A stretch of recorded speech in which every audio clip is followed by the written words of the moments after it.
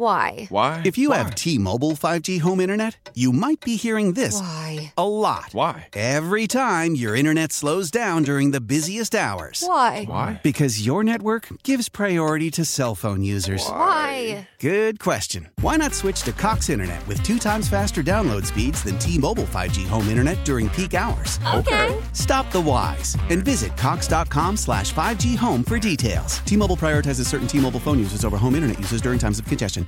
Leading Ladies, a concert in celebration of Women's History Month featuring Kelsey Ballerini, Meghan Trainor, Elle King, Christina Perri. At the King's Theater in Brooklyn, New York on Wednesday, March 20th. Tickets are on sale now. You don't want to miss this amazing night of music dedicated to uplifting women's voices. With Kelsey Ballerini, Meghan Trainor, Elle King, and Christina Perri. Odyssey's Leading Ladies presented by Olay Body. Buy your tickets now at kingstheater.com. In 2 overtimes, Mahtomedi has knocked off Warroad for the 1-8 title. Zephyrs get a goal just a moment ago to win it 6-5. Once again, Mahtomedi beats Warroad 6-5 in 2 overtimes to win 1A. Tonight, the Lake Conference Showdown in 2A. It'll be number 1 Minnetonka against number 2 Edina. Big sports story today. Legendary Viking head coach Bud Grant, Hall of Famer, has died at the age of 95. Chad Hartman joins us, hosts between noon and 3, Monday through Friday. Chad, we appreciate the time today.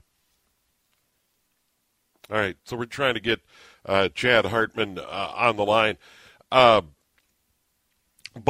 we like to thank Dave Lee, longtime host of the Morning News, for joining us. Dave Mona, longtime co-host of the Sports Huddle, for joining us, remembering Bud Grant. And we hope to get Chad Hartman on momentarily. Of course, his father, legendary sports reporter Sid Hartman, longtime part of the WCCO radio team, longtime co-host of the Sports Huddle, best friend Bud Grant. And Chad, thanks for the time today. Thanks so much for joining us. Bud Grant, your father, best friends for decades. 100% right, Steve. There were times in my father's life where he would look at me and say, I don't know what I'd do in my life without Bud. You know, they were together. Bud tells such a great story where Bud is very early at the U of M, and my father's just very young reporter. And somebody said, well, why did you and Sid hit it off so well? And Bud just matter-of-factly says, well, Sid had a car. You know, and that's how Bud was broke. My father was just a little bit older. Obviously, my father was broke almost, you know, well, completely his upbringing, and then worked his way. And so all of a sudden they started driving each other. You know, I mean, sometimes Bud would drive the car. Sometimes my father would drive the car. And so that happens. And then when my father gets associated with the Lakers, he convinces this, you know, everybody says two-sport star. People forget. I remember talking to Bud about this a number of times. He might have loved baseball as much as anything. Like, he would, you know, he's drafted in, you know, the two sports, played in the NBA, played in the NFL, but he would make money that version of town ball at the time, and was supposedly a great pitcher, you know. But so the friendship becomes even better then when he signs him with the Lakers, and they just stay so in touch. And even when Bud goes up to Canada, Stevie, and you think he's hired to be a head coach when he's 29. He coaches his first game when he's 30. And then he had turned down the Vikings offer at least once before. When he finally takes it, the great story, which I think is repeated in Youngblood's obit today, is it might have been Merrill Swanson, and somebody from the Vikings is going to pick up Bud, but he doesn't know who Bud is and says, well, you're picking up the guy who looks like the town marshal, right? And Bud looked like the town marshal his entire life, you know, and they were together all the time. I mean, truly one of the greatest thrills of my father's life was when Bud gets inducted into the Hall of Fame. And at the time, the first media member to ever give the speech was my father. And I remember we practiced that over and over and over again. And it was just such a great thrill for him. And so many, he went to so many dinners at Bud's house when, I was with my mother until I was 12. So my father had all these close personal friends. Steve, the truth is, there were a lot of nights until I was living with him full time that he was quieter then. And, people had their own relationships. But Bud and his then wife, Pat, always had my father over. Always had him over. And so it could be dinners. It could be rooming together, sometimes on the road with the Vikings. And there are times when on a Wednesday when my father's still cursing out the officials from the game before, and Bud, it was so matter of fact, Steve, he's like, we moved on. We moved on. And then you saw this a lot. Bud, the last 20-some years of his life, I would say, would show his emotions. This stoic individual who never would show anything on the sidelines would get really emotional, in particular, when he lost his wife, Pat. And there were just so many times when I saw him get emotional talking about my father. I'll share this one now. So my father would pass away October 18th, 2020. And as you know, that's right in the heart of COVID. So we did not have a big funeral at all. We couldn't, right? But Bud was going to be there, and Bud gave a great speech. And so then we're at the cemetery, and my father was Jewish, and so part of the Jewish tradition, Steve, is that everybody's there, grabs the shovel, and puts a little bit of dirt into the grave itself.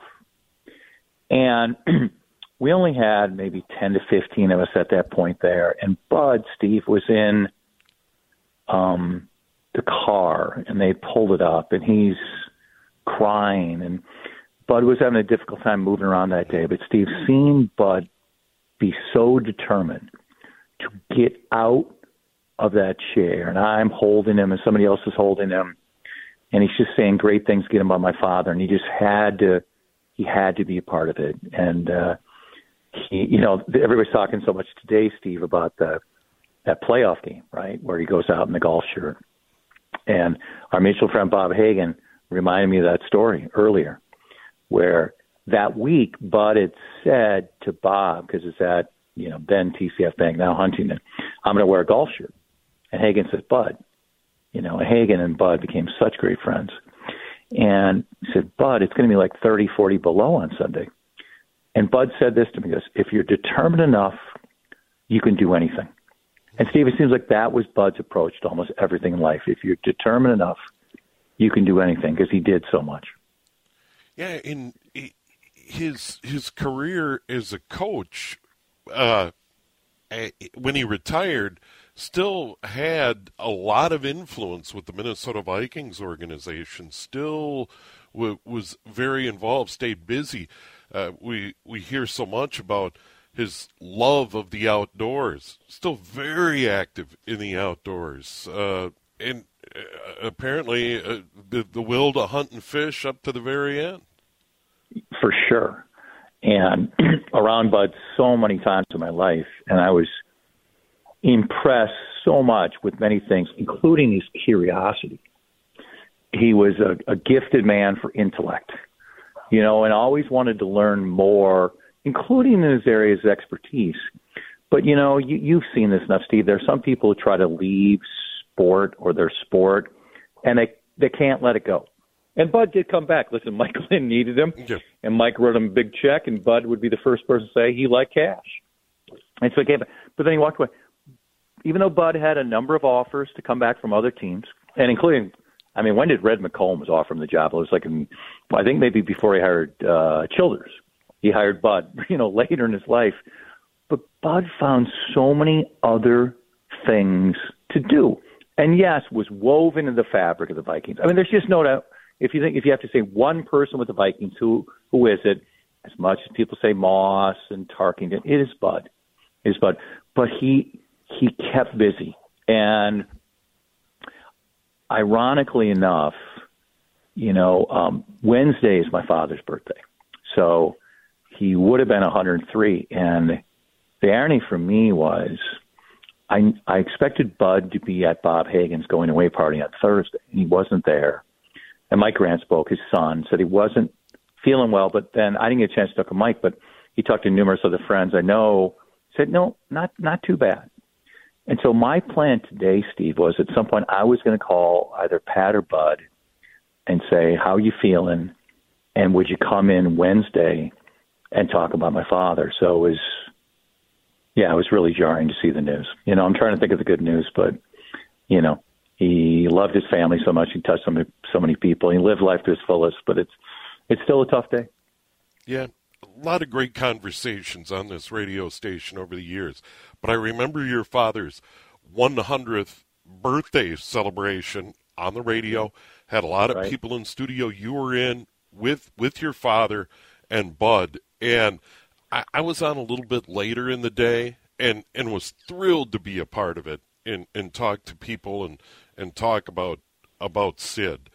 But when I was getting ready to go on the air and listening to that chat, you and Bud and Sid, wow.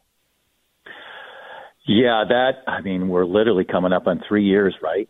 Today is 3 years after the World Health Organization declaring a pandemic. And, initially working with me and the station, we had much bigger plans, as you know, because you were a part of it, for my father's 100th birthday. There was going to be a huge crowd at Murray's. First there was some talk of an even bigger event, but I stopped that because I wanted my father to be able to hear, and his hearing was such a struggle. His mind was still very sharp if he had rest, but he couldn't hear. So then everything was reduced, and I remember, Dave was just on, and you did great stuff locally, but the surprise, I decided, they asked me to host. I said, no, Dave and Maxie have been a part of this. I can't come in. But I said, I want to come in the last hour, and I'm going to bring Bud in. So we met at about 10:30. We had a great conversation before. When we came in, my father looked at us and said, what are you two doing here? I got to work.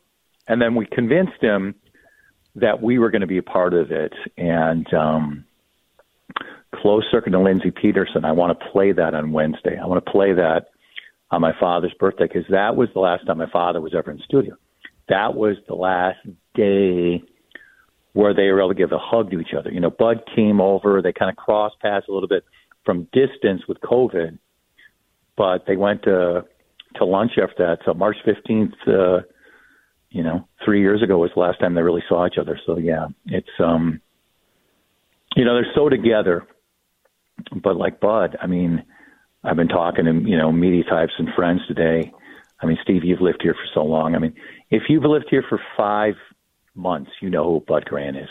If you've lived here as long as we do, even if you didn't know him, he is just Minnesota. He is that determined. He is that person that so many people think of, and he is never going to be forgotten. Yeah. Well, Chad, I know a difficult day, but thank you so much for the time. Absolutely, Steve. Anytime, sir. All right. There he is, Chad Hartman, his father, and Bud Grant, lifelong friends, meeting when Bud was an undergrad at the University of Minnesota. We will take a break. We'll come right back as we remember Bud Grant, legendary Vikings coach, has died at the age of 95. Here on News Talk, 830 WCCO. How powerful is Cox Internet?